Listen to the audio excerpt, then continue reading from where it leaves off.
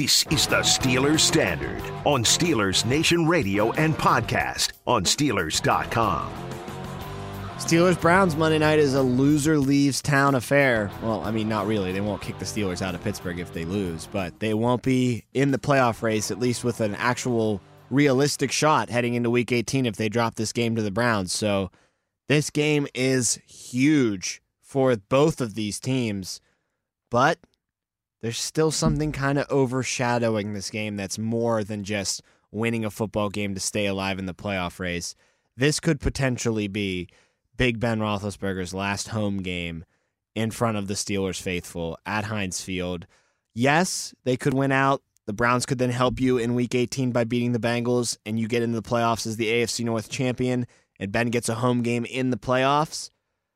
But if you're on the fence right now and you're listening to this and you're thinking, oh, maybe it's his last game, but do I really want to drive an hour and a half to Pittsburgh and buy tickets to go see it? If they could make the playoffs, maybe I'll go to that game. Or you know what? If they make the playoffs, maybe it's because he played incredibly well, and maybe he'll come back next year, and then I can come and I have 8 more games or maybe 9 more games to choose from to see Big Ben play again in Heinz Field. I love that line of thinking, and I want to subscribe to that line of thinking, but just being honest with you guys, I'd buy that ticket. I'd make that drive. I'd get to Heinz Field if you could this coming Monday night against the Brownies, because I have a really strong feeling this will be the last time you see him suit up in that black Steelers jersey and run through that Heinz Field tunnel. Without a shadow of a doubt, if you and I weren't here working this game, I'd be there. I'd do everything in my power to be there. I'd be tier 500, row 500. Even if I care. couldn't get into the stadium, I'd be down there that day. I'd be like on just the concourse, just floating around. What about like? Oh, you're just saying it just around outside Heinz the Field? stadium. Yeah, I'd be there that day. Because if I couldn't get lucky enough to get in, the energy would penetrate the walls of Heinz Field. It would go beyond those walls, right? It's a weird one, though, because it's not like a for sure thing. So it's not like you can really bill it as the last game. I you feel just like have the to writing assume is on the wall. Right, but the team itself can't be like, this is it. Last chance to see Ben. Like, farewell to Ben. Say goodbye to your Hall of Fame quarterback. Like, you can't do that because it's not a for sure thing yet. Ben hasn't decided yet. But you got to see that writing on the wall as a fan and say, yeah, it's probably it. One thing a lot of people pointed out was he had his family come travel with him to Kansas City. Something he never really has them do, which I guess some players are more comfortable having. Some of that writing on the wall you're talking family, about. Right. Some players like to have their family travel with them. Ben, with his young kids, I guess didn't or hasn't, and especially with COVID, maybe you want to risk or you want to minimize your time spent traveling. But I mean, you go to Miami that week, you go to that LA, makes sense. Christmas in LA. But you're going to Kansas City in December, Missouri. Ew. I mean, I know it was like 60 degrees out, good but barbecue, but what else you got? I feel like the writing was on the wall there. And to be in your last game, potentially, I just feel like this is it. I feel like there's been so much writing on the wall. There's been so much just obvious evidence that this is going to be it. Like, there's just been nothing to suggest otherwise, right? No, I think this is it. Even some of his body language in the games of late, because he's just been getting absolutely abused behind that. Well, it certainly doesn't help when he gets sacked. He's been his surviving behind an offensive line all year long that he should not be playing behind at such an advanced age. And like we said on an episode we did earlier this week that you can check out at Steelers.com or wherever you find your podcasts, the offensive line hasn't been getting better. There's been no improvement. In fact, as far as pass protection goes, it's been getting worse. He's been getting abused more so in the past couple of weeks than he has been all year long. I mean, the Titans and the Vikings game, I felt like crimes were being committed against Ben Roethlisberger. I mean, that Harrison Smith sack is still burned into my memory. That will be a bad lasting memory. Do you think that was do you think that's the last one he'll remember? Do you think probably? Do you think that's the probably one, unless Myles Garrett gets him in this one, commits a felony and manslaughter or attempted manslaughter like he did with Mason Rudolph. That'll probably be the hardest hit he'll suffer. Like I think that he'll remember for a long time. That might be the one where if he was on the fence at all, he's laying on the ground when Harrison Smith gets up off of him and he's like, yeah, I'm done.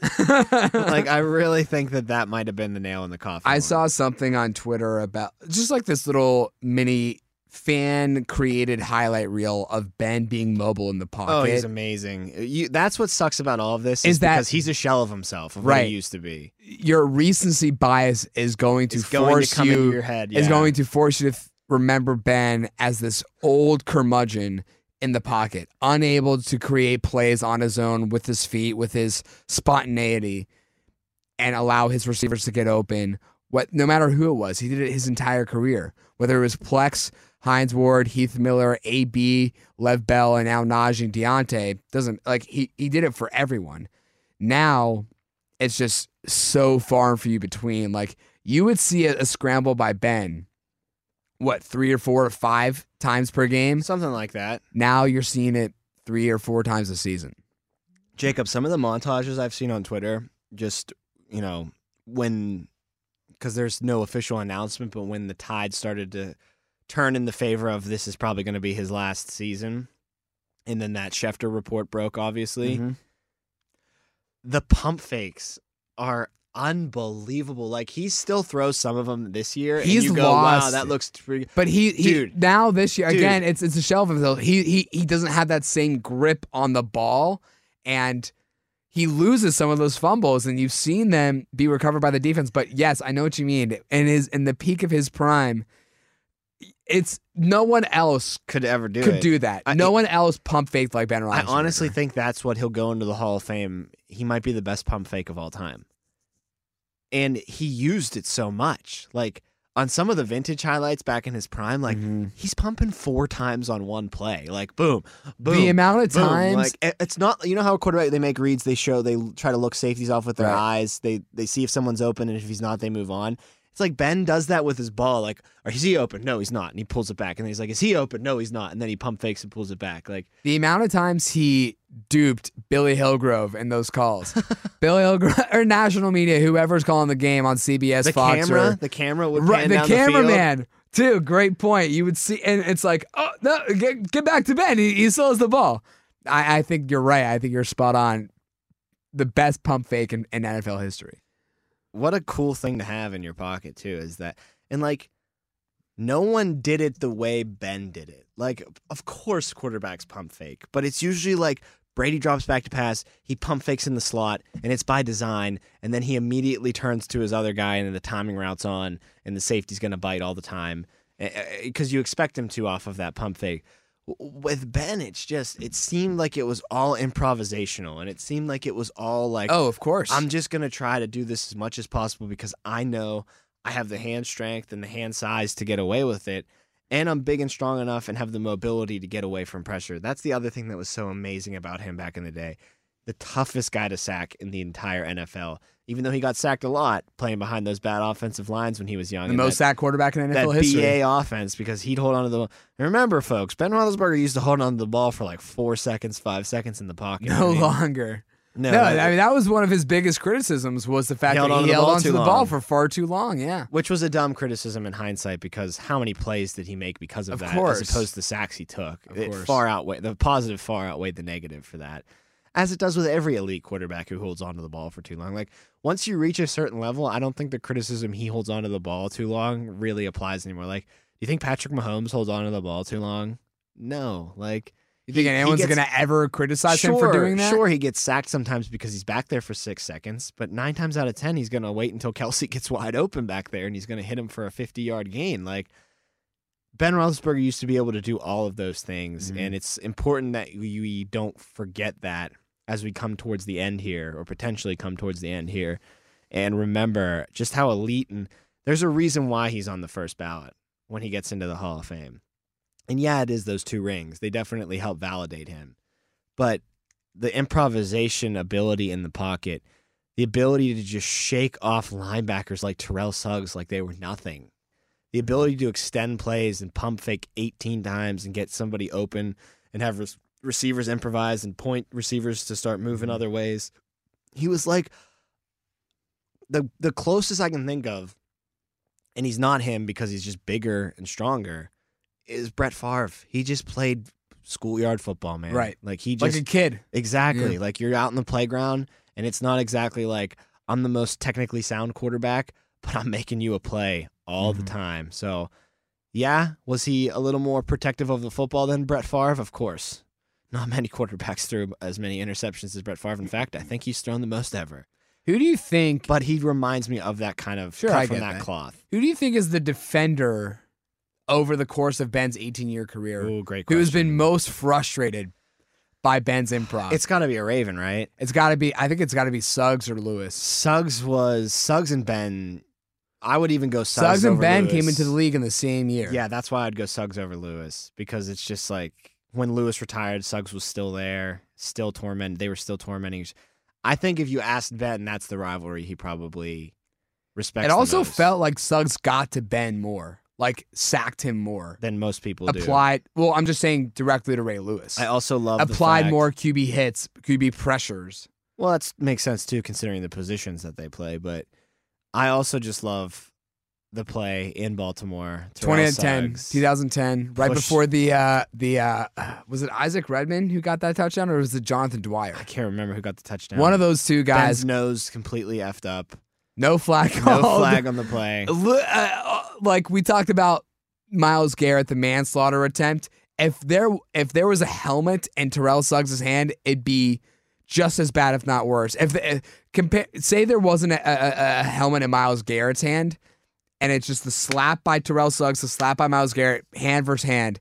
We're talking about Terrell Suggs' slap far more than we ever did talk about Myles Garrett. But Ben gets away from Suggs. He extends that play. I mean, that's the beauty of that play, Tom, is the fact that it was an incomplete pass, but we'll remember it forever because Ben's ability to escape Terrell Suggs' hold, literally a hold and a broken nose were suffered on that play. No flags were called, incomplete pass, but that play still is remembered so fondly by Steelers fans. So fondly. I'll never forget that play. Never. And it's just because that play is a perfect one for trying to show someone who Ben was if they haven't seen him. Because it just shows this is one of the most feared pass rushers, linebackers in the league in Terrell Suggs. And Ben just shrugs him off like it's nothing. Like it's Ben Jr. playing with dad in the backyard. Ben just pushes him away because he was just that tough of a guy to bring down and was almost like trying to tackle a linebacker whenever you actually did get to him. So can't let those memories go by the wayside just because there might only be one more opportunity for memories at Heinz Field this coming Monday night. Last time the Browns came to Pittsburgh, they beat Ben Roethlisberger for the first time in his own dojo at Heinz Field in the playoff game. Now, granted, his own dojo wasn't at full strength. There weren't fans in the stands. Couldn't get all of the Injured Nation waving those terrible towels and creating a crazy environment for Baker Mayfield and the Browns to have to go into for their first ever playoff game. But that changes this Monday night. Yeah, so you get the crowd on your side. You pointed this out to me in a previous episode. You get the Ben Roethlisberger farewell game crowd on your side. You pointed this out to me in a previous episode. It starts in the pregame warmups, right? When you're out there, and first of all, in the regular season, there are fans in the stands as early. If it's a 1 p.m. kickoff, there are fans in the stands as early as I think like 10 o'clock in the morning. There are certainly people on the North Shore earlier than that. The stadium opens at 11. But I get what you're saying. They're in there as early as they can be. ASAP. There are people on the North Shore even far earlier. Oh, like 8 a.m. Yeah. For a playoff game? Parking lots open around 8. For a playoff game? That was at night? That was at night? I can't imagine how many people would have been there during pregame warmups when the regardless if it was the offense or the defense, I don't know because they go back and forth of who gets to run out the tunnel and be introduced to the fans.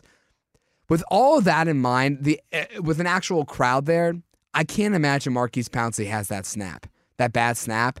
And without that bad snap, I can't imagine the Browns have the motivation or the momentum on their side enough to get them that win. Baker Mayfield was playing in his first ever playoff game, and he didn't have to deal with any communication issues. He didn't have to deal with any crowd noise on the road. Could you imagine how loud that place would have been to distract Baker Mayfield? Like, it's a zoo no matter what in the playoffs. But when the Browns come to town in the playoffs, I mean, that barely ever When the Browns happens. come to town in the regular season. It's crazy. But if you add a playoff game into that factor, oh my God, it would have been absolute like pandemonium. What you'll see on Monday night is what you should have seen, is what you would have seen in that playoff. I'm hopeful that that's the case. I'm hopeful that it's 65,000 strong, yellow towels Are you saying everywhere. because of COVID you think it may not? I think that's all. I think that's been a factor all year long. I think you've seen some people just decide, you know what, maybe I'm not so ready to come back to the stadium. I mean, stadium's been basically packed the entire season. It's not like they're hurting at all.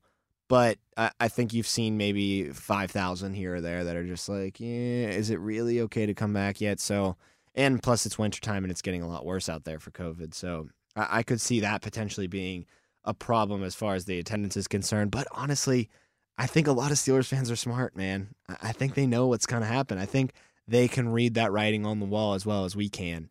This might be the last time you get to see him suit up. I think a lot of people are in that mindset. The minority are the people that think he might come back next year or he might get them to the AFC North crown and get another playoff home game this year. Majority of Steelers Nation kind of knows what the deal is here. So I think they'll be turned up and turned out for that. Not to mention you can still make the playoffs if you win. So I really think the only thing driving or preventing this from being 65,000, maybe even a little bit more, with the people standing in the rotundas, right? Because we know people can buy a ticket just to stand there. Only. The only thing standing in the way of this being the rowdiest crowd we've seen in a while is COVID. I think it's going to be one of the rowdiest crowds we've seen in a while, though. I think it's going to be too. I think people are going to, even the people who have been very cautious about COVID, people who have season tickets are going to say, "I'm not missing Ben Roethlisberger's last home game. No, sir, not me. I'm not going to be the guy in 50 years when my grandkids say, 'Grandpa, where were you when Ben Roethlisberger played his last home game on Monday Night Football?' Well, son, I'm glad you asked. There. I wasn't there because I was too afraid. I'm not trying to downplay COVID, but I chose not to go. Don't do that. I chose not to go. I didn't want to see Ben Roethlisberger in his last home game. No, you're going to want to be able to tell future generations forever that you were there for that. Do you give the ball to him? I mean, no matter what. I mean by that, no matter what, the offense is concerned. No matter what. I think that might be. I stopped myself in my tracks there. I think it might be the best way to beat the Browns, through the air, through Ben Roethlisberger. But as I hit that speed bump saying that initially, it's because there's nothing inspiring about the air attack this year. So is that nostalgia that I'm grabbing onto? I'm not saying let him air it out, but I'm saying Matt Canada, sit this one out. Well, I think if he does, Ben Roethlisberger is going to want to throw the ball a lot. He'll probably mix in some runs because he does like Najee, but I don't know if running the ball against this Browns front is the best formula to winning the game anyway. So might as well just give the old gunslinger the ball and say, hey, one last ride, Cowboy. Well, two last rides, but one last ride at Heinz Field, Cowboy. Go out there and sling it. We're going to live and we're going to die by you. I think he's earned that right to have that in his last home game, potentially, in his penultimate game overall, potentially. And I think that with Matt Canada's offense and the way the offense has been struggling all year long, there's no reason why you can't do that. Like, if the offense was doing great all year long, then I wouldn't be saying this. They also probably would be better than 8-7-1 right now, or 7-7-1, excuse me, and would potentially be in a position to make the playoffs. But since the offense has been so porous, and since this is potentially his last ride in front of the home team, I just say, you want to go no huddle early. You want to do the 2-minute offense all game long. You want to call the majority of the plays. You want to audible out of Canada's calls. You want to overrule him if he calls something you don't like. Man, you got the reins. I'm Mike Tomlin. I trust and have a much better relationship with you than I do with Matt Canada. So I let you do whatever you really want. I think I didn't hesitate when you asked, Tom. I said no matter what. Well, I think we've been on the same page that they should be doing this for a while now, like for the past couple of weeks. Yeah. But now that we're at the actual finish line, can we please see? Now we're kind of like just begging, like, please, sir, please, may we please see Ben Roethlisberger? And it's for multiple. It's for more reasons than just one. It's for more reasons than just it's his last home game. Like I said, like I could use that as my only excuse. It's his last home game. Let him do what he wants. But there is a playoff spot on the line here. And your offense has sucked. You know your offense is better in the hands of Ben Roethlisberger in the no huddle, which Ben likes to operate out of, than it is when it's Matt Canada making the play calls. Right. So I think you should just roll it out there. Say, hey, every time we gain yardage, whether it's 3 yards or whether it's 20 yards, run the no huddle. If we get stopped for a negative or if it's an incomplete pass, we can take a breather, we can huddle up, and we can regroup.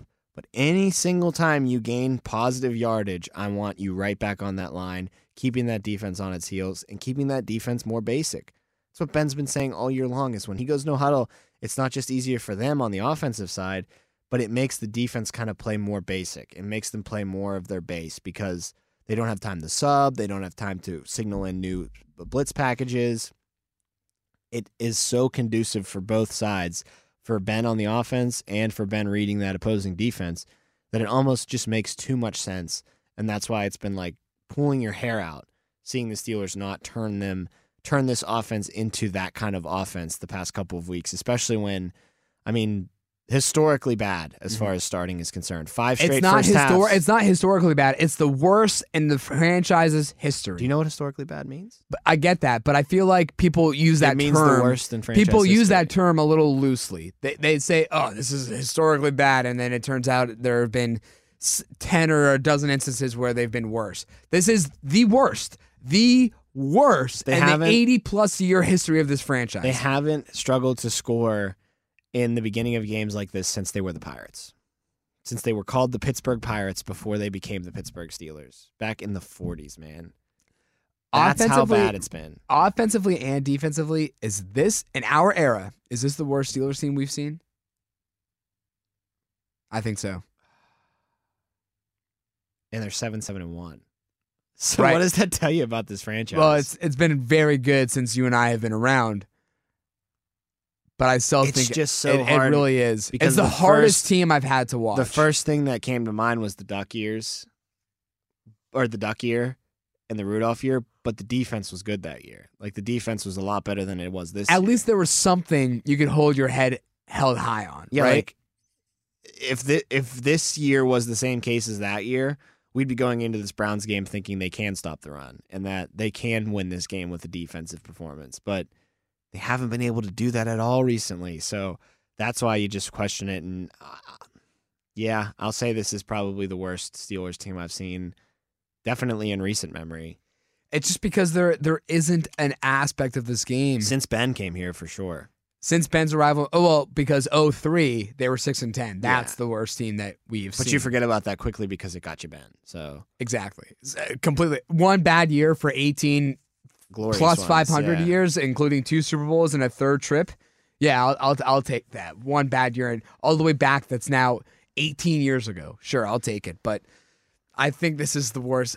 Tom, there's just nothing that I look to on this defense and say, maybe it's Cam Hayward and Cam Hayward. And TJ Watt. I said maybe it's Cam Hayward and Miles Oh, did Garrett. I say And then he Cam said- Hayward? and then he said Cam Hayward and again, TJ Watt, yeah. sorry. You got Miles Garrett on the mind. I It's do. all right. He's a scary man. Maybe it's those two guys.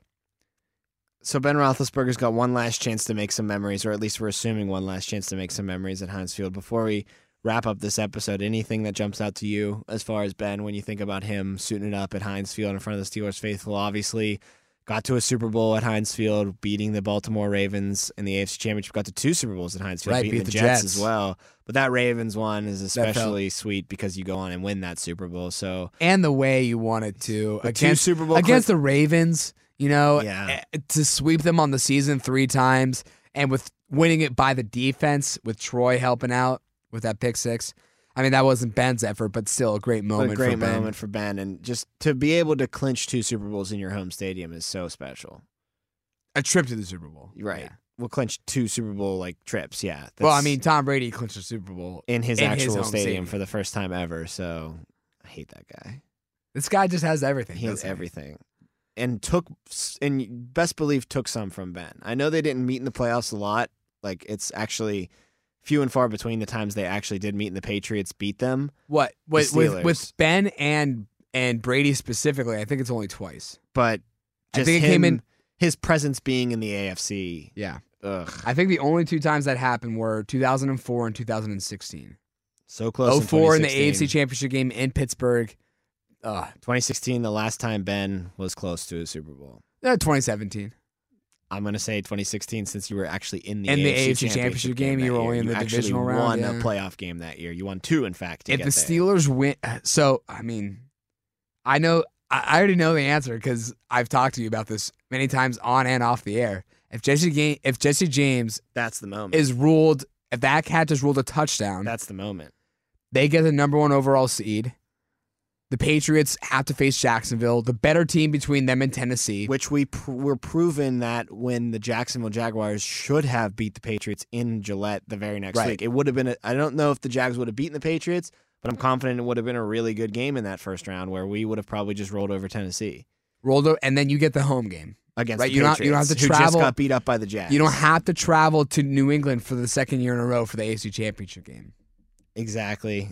It changed so much, but also that probably would have been his best moment at Heinz Field, too. Just that comeback, that improbable. Also, too. You got Tom Brady and Gronk, but then, wait, not so fast. We're going to do the Tom Brady and Gronk here. Juju's run and catch, that's wiped away from people's memories a lot because of Jesse James, but it was a phenomenal run and catch. I mean, I'll say this, too. One. Another one that came in a loss, the fake spike against Dallas. I mean, that was just a total holy crap kind of moment, and then they can't seal the edge, and Ezekiel Elliott runs. Well, that's just one moment.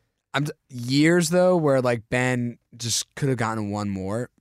I'll look back to 2015, the 2 years before that. If Vontaze Burfict isn't Vontaze Burfict and ends Le'Veon Bell's season in the final game of the year, Le'Veon Bell is healthy going into the playoffs. Le'Veon Bell is healthy in that Denver game, and it's not. God, what was that guy's name? The guy who fumbled. Ben Tate. No, not Ben Tate. I'm talking about, that's 2014. Josh Harris. No, not Josh Harris. Come on. The guy who played for the Steelers in the Ravens game. No, the Ravens. Oh, you're talking about 2014. I'm saying 2015. Hurt. Okay, Bell got hurt 1,000 times. You have to be a So little 2014, he got hurt last game of the season. 2015, he got hurt halfway through the season. Both times by Vontaze Burfict. But I'm talking about in the playoffs in 2015. God, what was this? The running back for the Steelers who fumbled against Denver in the playoffs. I don't know. I can't remember his name. He's so relevant. It doesn't matter, honestly, right now. But when you look at Ben Roethlisberger, again, just to put a bow on it all, what a phenomenal career. One of the best quarterbacks in the history of the NFL. I think the best quarterback in the history of the Steelers franchise. So many memories that he gave. Another one, that Mike Wallace pass against the Ravens in that game to end that game with the death in the end zone. Just a phenomenal comeback effort by Ben. And that was against the Packers, not the Ravens. I think there was one against the Ravens too. But really? Yeah, where he caught it I'm thinking of Santonio Holmes, where he catches the ball right at the goal line. Yes. And he pulls it into his chest real fast. That was in Baltimore. Yeah, Yeah, that was a phenomenal game. I mean, yeah, he has been. Fitzgerald Toussaint. He has been just an remember that guy? Absolute. I'm so glad you wasted so much of our time on this episode about Toussaint. When we're trying to glorify Ben Roethlisberger and his potential last home game, do you feel good about that? Do you feel good about making it about Fitzgerald Toussaint? Yes. You should. Yes. Any last words about Ben before I wrap this up, or do you just want to go on a soliloquy about Toussaint's fumble? Ben played that game without an arm, by the way, against Denver. He did. Literally, his left arm was hanging off of his body. Ben Roethlisberger is probably the great. We all love the Penguins with Sidney Crosby and Evgeny Malkin. The Pirates' run from 2013 to 2015 was as fun as a 3-year stretch could be for any sports team, maybe ever. But I think I have to owe my general sports happiness to Ben Roethlisberger. If there's no Big Ben, we may have gone another 18 years without a successful team. He was the first real superstar that I can remember watching. Yes, in Pittsburgh. We got Lemieux, but in post... At the very, very end stage. Yeah, we were 6. At the second after a second retirement. When he came back in 2000, we were 6 and 5 years old. Right. Like, we didn't really know what was happening. But the second retirement, too, is really what I remember after the second retirement. Ben comes in right before Sid, right before that Penguins team gets built up. So he's really the first superstar we get. They really run parallel with each other, though, which is incredible. Yeah. And he wins the Super Bowl a couple years before Sid wins his first cup. But you're right. Like, for our generation, he was the jump start. Mm-hmm. And then obviously the Penguins followed, and then the Pirates had those runs. But he was the first one that we looked at and said, Pittsburgh can be a good parents city. And our people who have seen it before said, That's a guy that you can win with. They look like a good team now. How many times were you reminded as a kid by your parents saying, the glory days. You don't know how bad it was in the 80s and the 90s without a real quarterback? How many times were you reminded of that? We may have that same reality coming to us next year. I think I was reminded about that by my dad when Cordell was out there because he was like, Cordell ain't as bad as you think it could be. Trust me. No, exactly. That's my point. Mark Malone and all those guys, Bubby Brister. It's just they weren't bad, but they weren't Terry Bradshaw. They weren't Ben Roethlisberger. I really don't want to go back into that wasteland. I don't want to go back. Is there another franchise in the NFL's history? Yeah, I think the Cowboys are the only other one with quarterbacks with multiple Super Bowl victories. Aikman and Staubach. Because Bart Starr got 2, Brett Favre got 1, Aaron Rodgers got 1. Rodgers could change that. But yeah, I think that's it. Say you're right. No. Yeah. The Niners? No. Giants. Phil Simms. No, Phil Simms only got 1. I think he has 2 rings. He just wasn't healthy. Right, but he wasn't the quarterback for that. So you're going to do a technicality. Absolutely. You're going to do a technicality. But he has a ring. He has 2 rings. Absolutely, I'm going to be on that technicality. He has 2 rings. Did he start the game? But he has 2 rings. So Carson Wentz is a Super Bowl winning quarterback? Yes. No. Is AB not a Super Bowl winning wide receiver? That's different. Why? He played in the game. Would Le'Veon Bell not have been a Super Bowl winning running back if he won with the Chiefs last year? Would he have gotten a ring? I don't know. Yes, he would have. Are you sure? I think he would have. Carson Wentz has a ring. Phil Simms has 2 rings. I don't like the that. Giants have 2 Super Bowl winnings. Quarterbacks with 2 Super Bowl starting quarterbacks. Well, you didn't say that. Okay, well, now I am. That'll do it for this episode of the Steelers Standard. Thanks as always for giving us a listen. Jacob Reck, Tom Opferman. We'll talk to you guys next time. Steelers-Browns, Monday night at Heinz Field. Potentially Ben Roethlisberger's last home game. Make sure you buy tickets. Make sure you're in attendance for that. And we will talk to you guys next time on the Steelers Standard.